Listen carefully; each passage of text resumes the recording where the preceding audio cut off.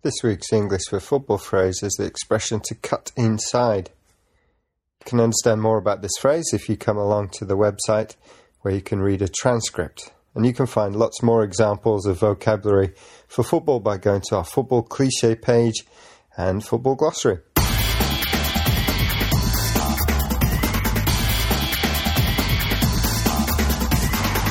Okay, the phrase to cut inside describes a move by a player on the pitch.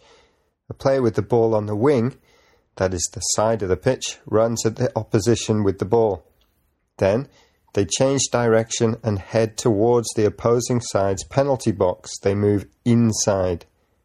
The use of the word cut adds a feeling of a sharp turn or a quick move. Sometimes a manager likes to play a left-footed player on the right wing and vice versa, so that they can cut inside and shoot with their stronger foot. The downside to this is that they do not cross the ball from the wing often. To cut inside.